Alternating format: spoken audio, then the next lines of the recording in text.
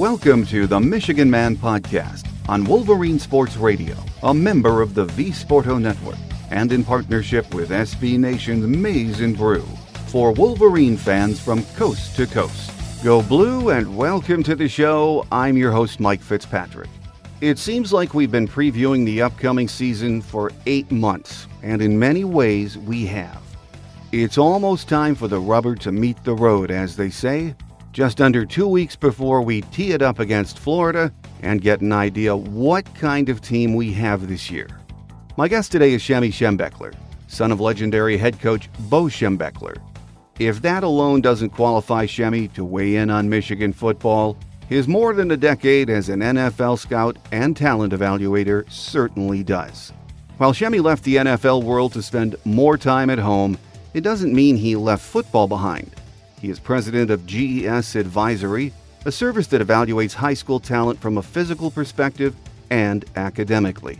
Not too many services put a premium on academics, but Shemy and his company want to make sure young athletes understand the two go hand in hand and you must be prepared. Shemy Schembechler is up next on our Game Day segment here on the Michigan Man on Wolverine Sports Radio, a member of the V Sporto Network, and in partnership with SB Nation's Maize and Brew.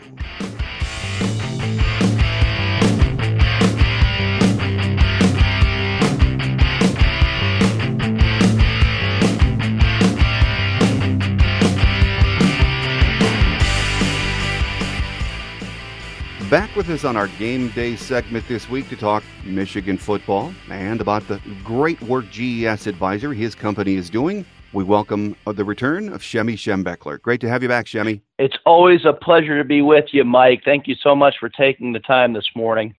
Well, before we get to some Michigan football talk, Shemy, most of our listeners know about your days as an NFL scout, but for the last few years, you've been offering a wonderful service, a necessary service through your company, GES Advisory. For the sake of our listeners who don't know about that, can you give us an overview of just what GES does? Most certainly, Michael. And when I first started, and I've been thinking about this model for quite some time, even back in my days in the NFL, dating back to 2013.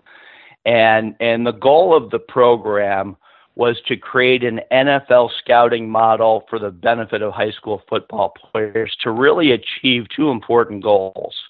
Number one is to understand where you are as a player, and number two, being able to market that ability, not only what you're doing on the football field, but also academically, to find the best school for every player that we work with. And so I'm literally breaking down game film on these high school players. And you can imagine how, we do get into some detail, and we basically pinpoint things that they could either be doing in season or out of season to improve their game, which therefore is going to enhance their recruiting prospects. And so we try to attract, really good kids that love football, that are getting the job done in the classroom. And if you have good character and you are coachable, we're going to be able to find a good place for you to play and go to school. With that said, we've had pretty good success here, and we're not even 2 years old with this particular model that we've been working on. And we've actually expanded to 15 states. We're actually going to be pushing 100 prospects here pretty soon, which I think, when you consider the age of the business, it's pretty dramatic.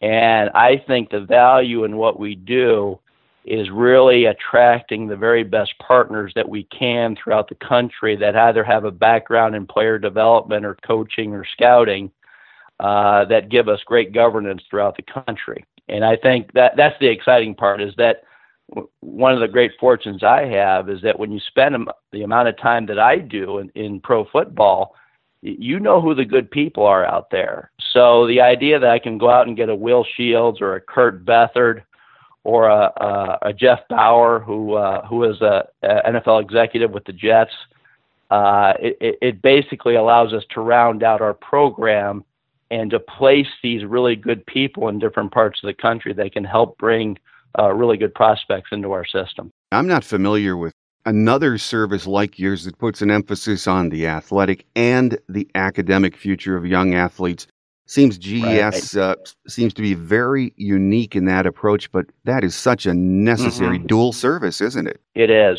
It is. And I think one of the things we've really learned about this is the fact that, we have a great network of college coaches and programs that really rely on our information that we send to them.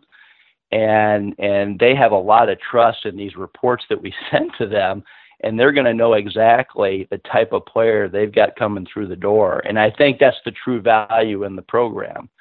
And what it does is, and this really helps the parents, it saves so much time, money, and energy, because parents spend so much time going to camps each and every week, each and every day throughout the summer. And there's a cost that comes with that. So one of the things that we are fortunate to do is to really streamline that recruiting process to target those schools that are going to be interested in those particular players. And so those parents, they don't have to cart their kids all over the country. Well, I know you love what you're doing right now, and Hmm. not quite 2 years, but it seems like Hmm. a logical step might be for you, recruiting coordinator. Any interest in getting back into that end of the game? Probably not, but it never hurts to talk. I will say this, Michael, and there's a personal side to this. When you're in the NFL and you are home an exorbitant amount of time, and it basically amounted to about 9 months out of the year, there's a lot of things that you miss at the home front that, quite frankly, I'm enjoying way too much. The idea that I can take young Bo Schembechler, who's a third grader, to school each and every day, that is hard to replicate when you're involved with another career and you're on the road all the time. So there's a personal side to all this as well, which I think is of great value. Let's then talk about the meat and potatoes of our conversation today. Michigan football. Everyone wants to know what Shemmy Schembechler thinks. Jim Harbaugh, been here 2 years now. He's rocked the Hmm. boat. He's been innovative. Tweets up a storm. Hmm. Keeps the program in the news with a lot of good stuff. Has he been, Yep. Shemmy, what you expected when he signed on as a head man 2 years ago? It's very funny that you talk about meat and potatoes, Michael, because meat and potatoes comes down to competing and being physical and tough and being smart on the football field. And with that comes the results of wins and championships. All right. And that's the expectation at Michigan. And we don't want to make it about the wins and the championships, but one of the things that my dad was always brilliant at is putting those pieces together so that the result was what we wanted on the field. So I think Jim's done a very fine job. Now it's a matter of taking the talent that he has recruited up until now and creating production on the football field. So one of the things that that I find very important, much like what my father would have thought, is how are we going to assemble a unit on the offensive line that we are going to be able to control the down and distance, control the football, and being able to run and pass so that we are consistently effective game in and game out and put points on the board and control the clock at the same time. We all know what happened at the end of last year, where we dropped 3 out of the last 4, including the bowl game. And one of the issues that arose off of that team is how ineffective we were running the football. And people like to get on Wilton Spade about his lack of production late in the year.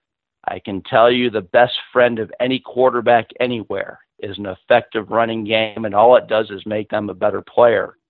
And I look forward to what I see as a revamped offensive line with some new personnel up there, albeit young.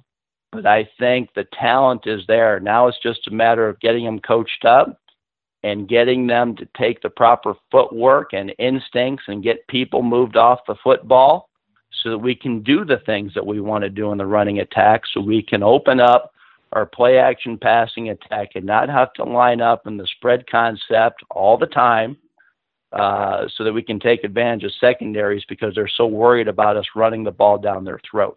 Last year, we lost 3 games by a total of 5 points. In any one of those games, Shemmy, as we well remember, maybe 2 first downs late in the game when you want your offensive line to impose their will, and it was a completely different outcome in those 3 games. Yep. You cannot win these types of games, Mike, when you're averaging a shade over 2 yards a carry. No. And one of the great things about all the great Bo Schembechler coach teams is we would get the majority of our rushing yards in the fourth quarter because the defenses couldn't take the pounding enough. So that should be our mindset at Michigan football, particularly on the offensive side of the ball. I think defensively, even though we are young, we are very talented. And I can see, the learning curve to play defensive football is a lot quicker than it is to put together an effective offensive attack. So I'm not as worried about the defense as I am about the offense. But I think, like I said initially, we've got the personnel there. Now it's just a matter of that personnel gaining the proper experience so we can do the things that we want to do in the rushing attack. Well, as we speak, the quarterback battle rages on, and Jim said last week it's down to Wilton Speight and John O'Korn. And I saw a headline yesterday, Shemmy, I thought it was pretty neat. It said, Speight is learning to be comfortable about being uncomfortable when it comes to this competition. Yep. And that's what it's all about. He has got to win this job back again, doesn't he? In all honesty, Michael, I think it's Speight's job to lose, because when you have a young offensive line that's developing, they need a calm voice under center that has been through the war already. And this is nothing against John O'Korn, because John O'Korn is a very talented quarterback. But it's those snaps on the field, being able to see the live action and to be able to know the opponents that you're facing, because that experience is very hard to replicate. So I don't see Speight losing this job, quite frankly, just because of the experience factor alone. Been a lot of talk about how improved, especially John O'Korn's confidence is this year. So, right. And it's not a bad thing to have 2 quarterbacks that are that razor close, is it? Oh, I agree. I agree wholeheartedly. I can see a guy like John O'Korn, regardless of what happens this season, being afforded the opportunity to actually get into an NFL camp because of his physical tools and the developmental qualities. Even if he doesn't secure the starting job, I've seen plenty of guys down in my career in the NFL that have been afforded that opportunity because of the expansion of practice squad numbers in the NFL. So not that we're trying to forecast something in regards to what's going to happen, but under the circumstances that I've mentioned before, if O'Korn does not win the starting job, there'll be opportunities for him in the postseason as we get closer to the draft next spring. Well, Shemmy, fans and media have been very focused since last season ended on how young this coming team is going to be. And I thought it was interesting last week when Jim met with the press last Friday. He was asked how he felt about the youth, and I'm not sure if it maybe was the Big Ten Media Days or his presser last week, but I liked his answer. And he just smiled and he said, I'm not worried. That's sort of what college football is all about. Every year you have new names and new faces show up. It's about competition. And I don't think Jim just throws those kind of statements out there for the media. He really does believe that, doesn't he, Shemmy? Well, he should. He should. Especially when you've got a young team that has a certain level of experiences. You do not want to put any messaging out there that's gonna stunt their motivation. And so you want to love those kids up, but you also want to challenge them on the field and just make it tough on them so that whatever they do achieve through the season, they're going to understand why they did all this difficult work to prepare, whether it's spring football or two-a-days. And I can tell you, to me, in some ways it's good for them to have the latter part of last season go south the way it did, because what it does, it sets up your off-season program. You've got young players that are driven to succeed, and they want to change the results that we had from last year, because the team started off so hot in the middle and the beginning of last year that we want to sustain that success. And so for all these players that have been in our system, whether they're a redshirt freshman or a sophomore or what have you, these guys are geared up to turn the table so that we can compete for a Big Ten championship this year and hopefully get a chance to make the BCS playoffs. With us on our Game Day segment this week as we discuss what's up with GES Advisory and, of course, the upcoming Michigan football season is Shemy Schembechler. Shemy, in the last 2 weeks, I've had Jamie Morris and Greg Skrepenik on the show, and we talked about the running back by committee approach that we're probably going to see from us at least early in the season. And they kind of both agree that it seems to be the culture now, not only in college, but even in the NFL, and it's really not a bad thing as far as wear and tear is concerned. What do you think about that running back by committee approach? I think it's a very interesting conversation. I think the most talented player should play. And if that player needs to get spelled at a certain point in the game to get some extra reps, that is fine. That's exactly the same philosophy that my father had. I'm fine with the committee concept because you have different types of backs. And I haven't really looked at that depth chart, but the one thing that I know is that when I saw that Evans kid, number 12 from last year, he is a very talented young man.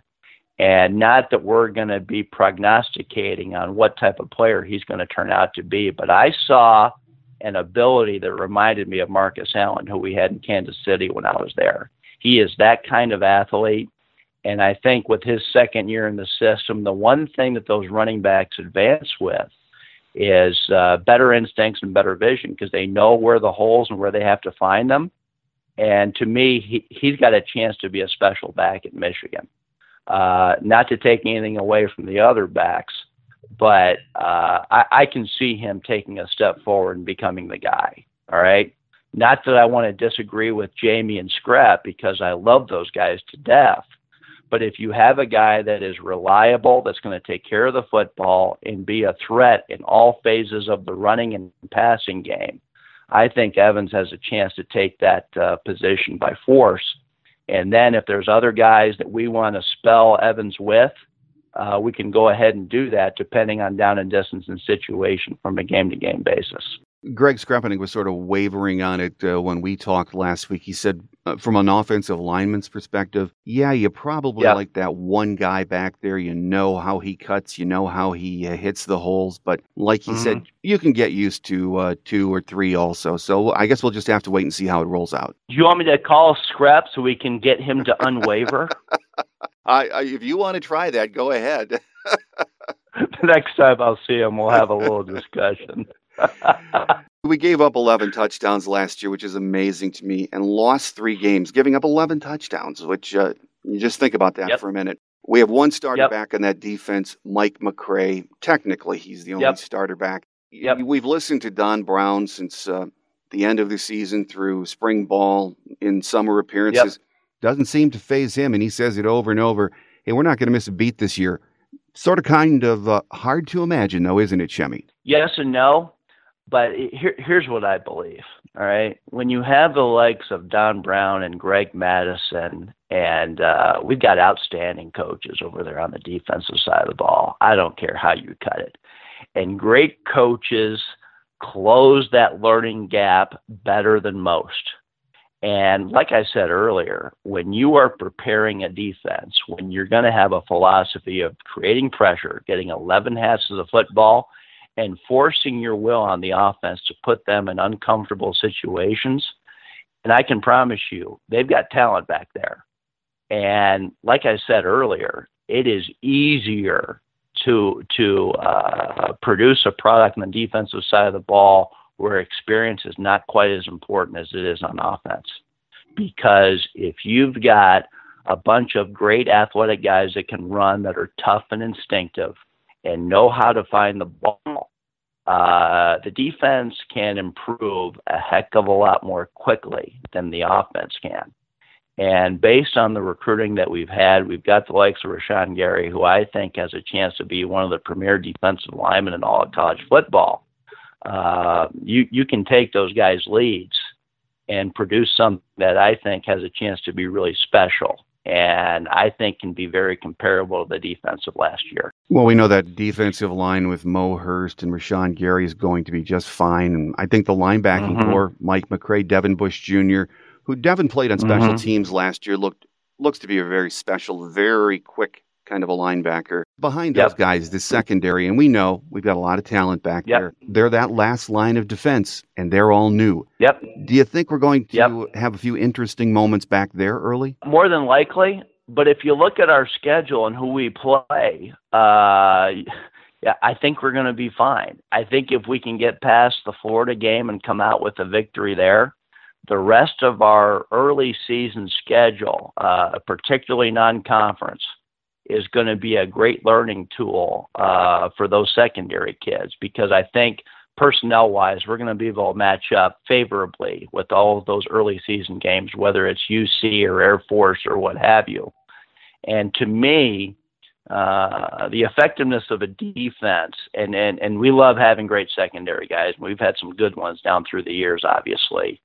But if you have a strong front seven and you can control the line of scrimmage and make things simple to understand on the back half because you are so good at creating pressure, it'll give that secondary time to improve. I agree with that wholeheartedly. It's good we're on the same page, Mike. Absolutely. Great minds think alike, I guess. Last year, I got emails, it seemed like every week, asking me, do we have another kicker other than Kenny Allen? And that always astounded me because, number one, if someone was better than Kenny, he'd be out there. And he had an outstanding year, an outstanding Michigan career. And think back to that Ohio State game when he pinned them over deep in their end over and over punting. This year, the Kenny Allen naysayers are going to get their wish. We have a new kicker, a new punter, and we often, as fans, overlook these guys until they, shank a punt, miss an extra point, or short field goal. But this is an area to keep an eye on early in the season, isn't it, Shemmy? Oh, there's no doubt about that. Yep, absolutely. I just think special teams, especially the punt game, plays such a huge role in each and every game, and it's all about field position. So, and I'll be honest with you, Mike, I haven't studied these young guys, and until I get a chance to see them play, I'm not really going to know how they're going to come forward. I've heard things, rumblings about the competition as it stands right now, but I think for any of us to have any idea of what Jim's going to put out there on special teams, we really don't know. So this, to me, is going to be a thing that gets evaluated from game one and to see how it progresses, because it's all about field position and making field goals when we're in a position to do so, okay? Now, the hope is that our offense is so effective that we can convert in red zone situations because we can run the football. It's a heck of a lot easier on the special teams if we can score touchdowns and kick a PAT as opposed to having to line up and kick a 40 or 50-yard field goal. So let's hope that's what happens. Let's hope so. And speaking of field position, Shemmy, another area to watch is going to be punt and kick returns. Who's handling that for us? We saw in the spring game it was a bit of an adventure. Last year, just an amazing statistic to me, our average starting point for drives was almost the 40-yard line, and that was because of Jabril Peppers just being back there. And that's another piece of the game fans don't talk about. Well, Michael, we block too now. You never make it about one player, Mike.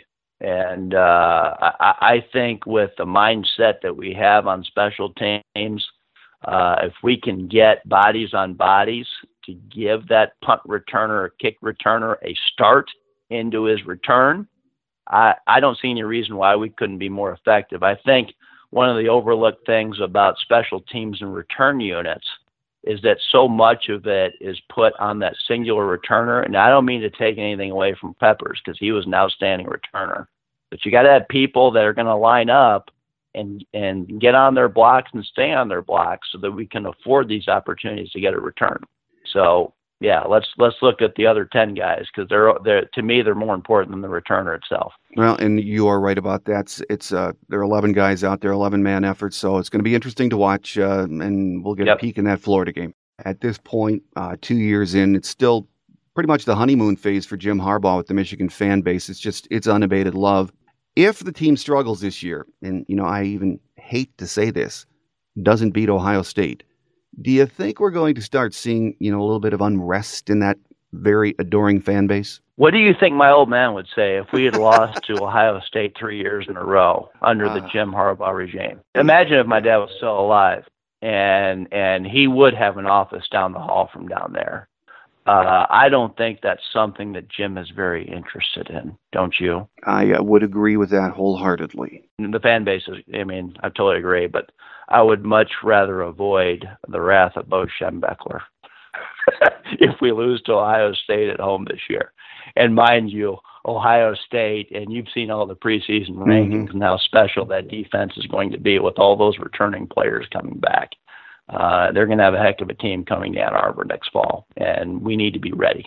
Okay? And I think we will be. And speaking of your dad, last question for you, Shemmy. In an interview just before camp started, Jim said he often wonders what your dad would think of the way he is running the program, both on and off the field. So, of course, no one knew your dad better than you.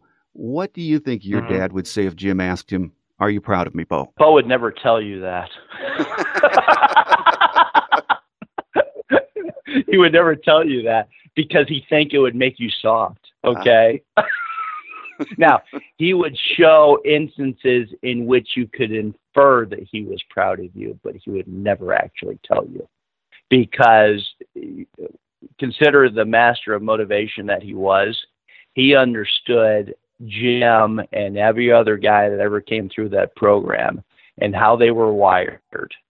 And he was so good. I remember sitting through press conferences with him, is that if he promoted a player or talked about a player, it was about something that they did, or it had nothing to do with what he was going to do. Like, this guy's going to be special. He would never say that.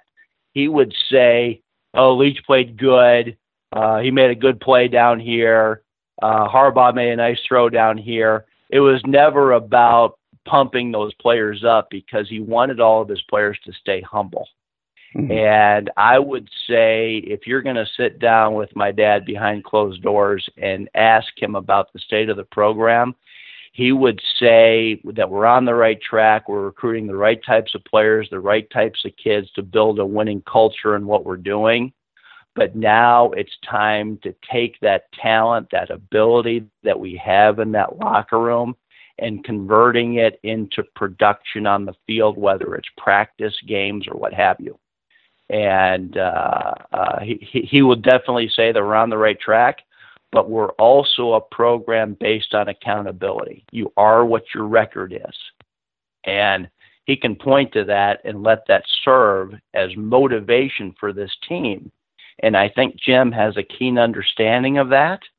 And it's the whole idea that you have never arrived as a program. You're only as good as your next game and your next season and your next off season. And if you have that mindset, that's going to be the mindset is that we're either going to get better or get worse. And if you just keep that pressure on, and it's the good kind of pressure, it's the hard type of coaching that basically was the trademark of all my father's teams. And I think Jim understands that implicitly. This is why his practices are so demanding and physical and tough, exactly the way Michigan football is designed. And I think the results will come, but quite frankly, they can't come fast enough. We're in year 3. We have to compete for a Big Ten championship and a chance to play in the BCS playoffs. And if we don't reach those goals, we'll know that we still have plenty of work cut out for us. Well, I am right with you. It is a big year 3. We all agree, and I think we're going to see some good things. So my guest on our show this week, on our game day segment, has been Shemmy Schembechler. Shemmy, as always, you're a great guest. I look forward to following what's going on at GES Advisory. We'll put the link for the website up on our show notes page. And as you know, you are welcome on the show anytime. So thanks as always, Shemmy, and go blue. Thanks, Michael. All the best, buddy. Thanks again to Shemmy Schembechler for being our guest on our game day segment this week. Quick Hits is up next as we wrap it up for another week here on the Michigan Man on Wolverine Sports Radio, a member of the V Sporto Network, and in partnership with SB Nation's Maize and Brew.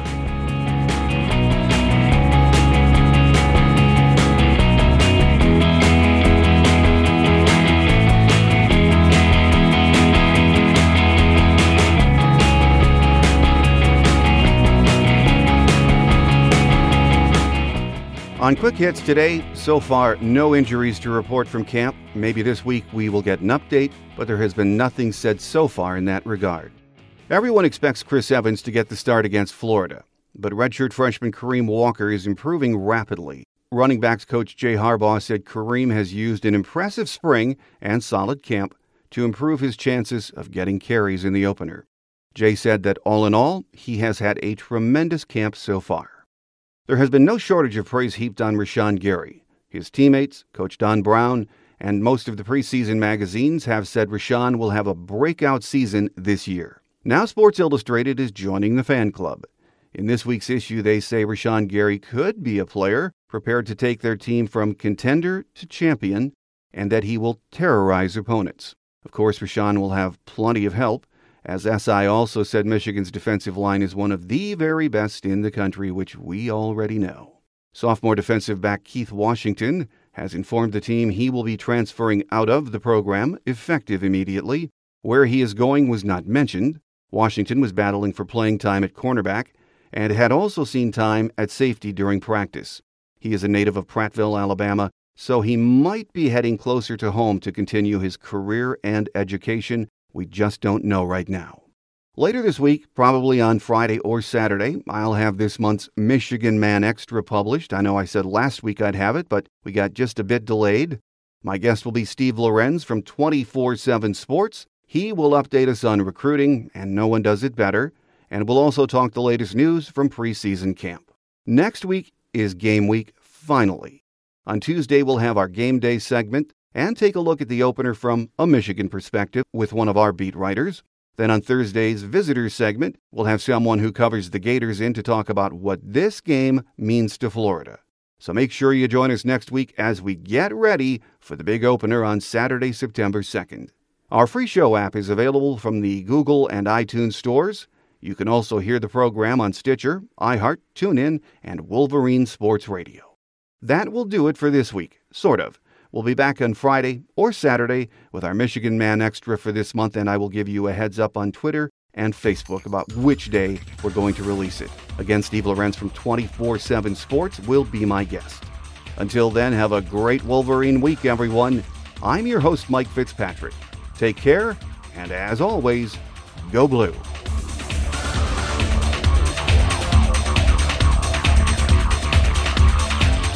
Thanks for joining us today on The Michigan Man, here on Wolverine Sports Radio, a member of the V Sporto Network, and in partnership with SB Nation's Maize and Brew. Our listener lines are open 24/7 for your calls at 313-263-4842. That's 313-263-4842. Or email us at themichiganmanpodcast@yahoo.com. That's themichiganmanpodcast@yahoo.com. The Michigan Man Podcast is produced at the studios of Robin Lynn Productions, Allen Park, Michigan, and is not affiliated with the University of Michigan. Go Blue!